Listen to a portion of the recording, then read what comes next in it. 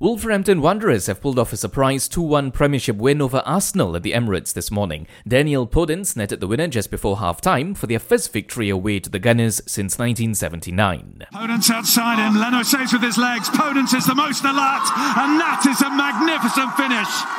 Arsenal seems statuesque, but Podence was on it like a flash and gives Wolves the lead again.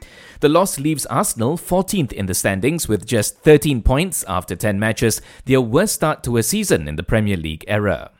In other matches, Edinson Cavani came off the bench to score twice as Man United fought back from 2 goals down to beat Southampton 3-2. United are also now the first side in Premier League history to win 4 consecutive away games despite trailing in each one.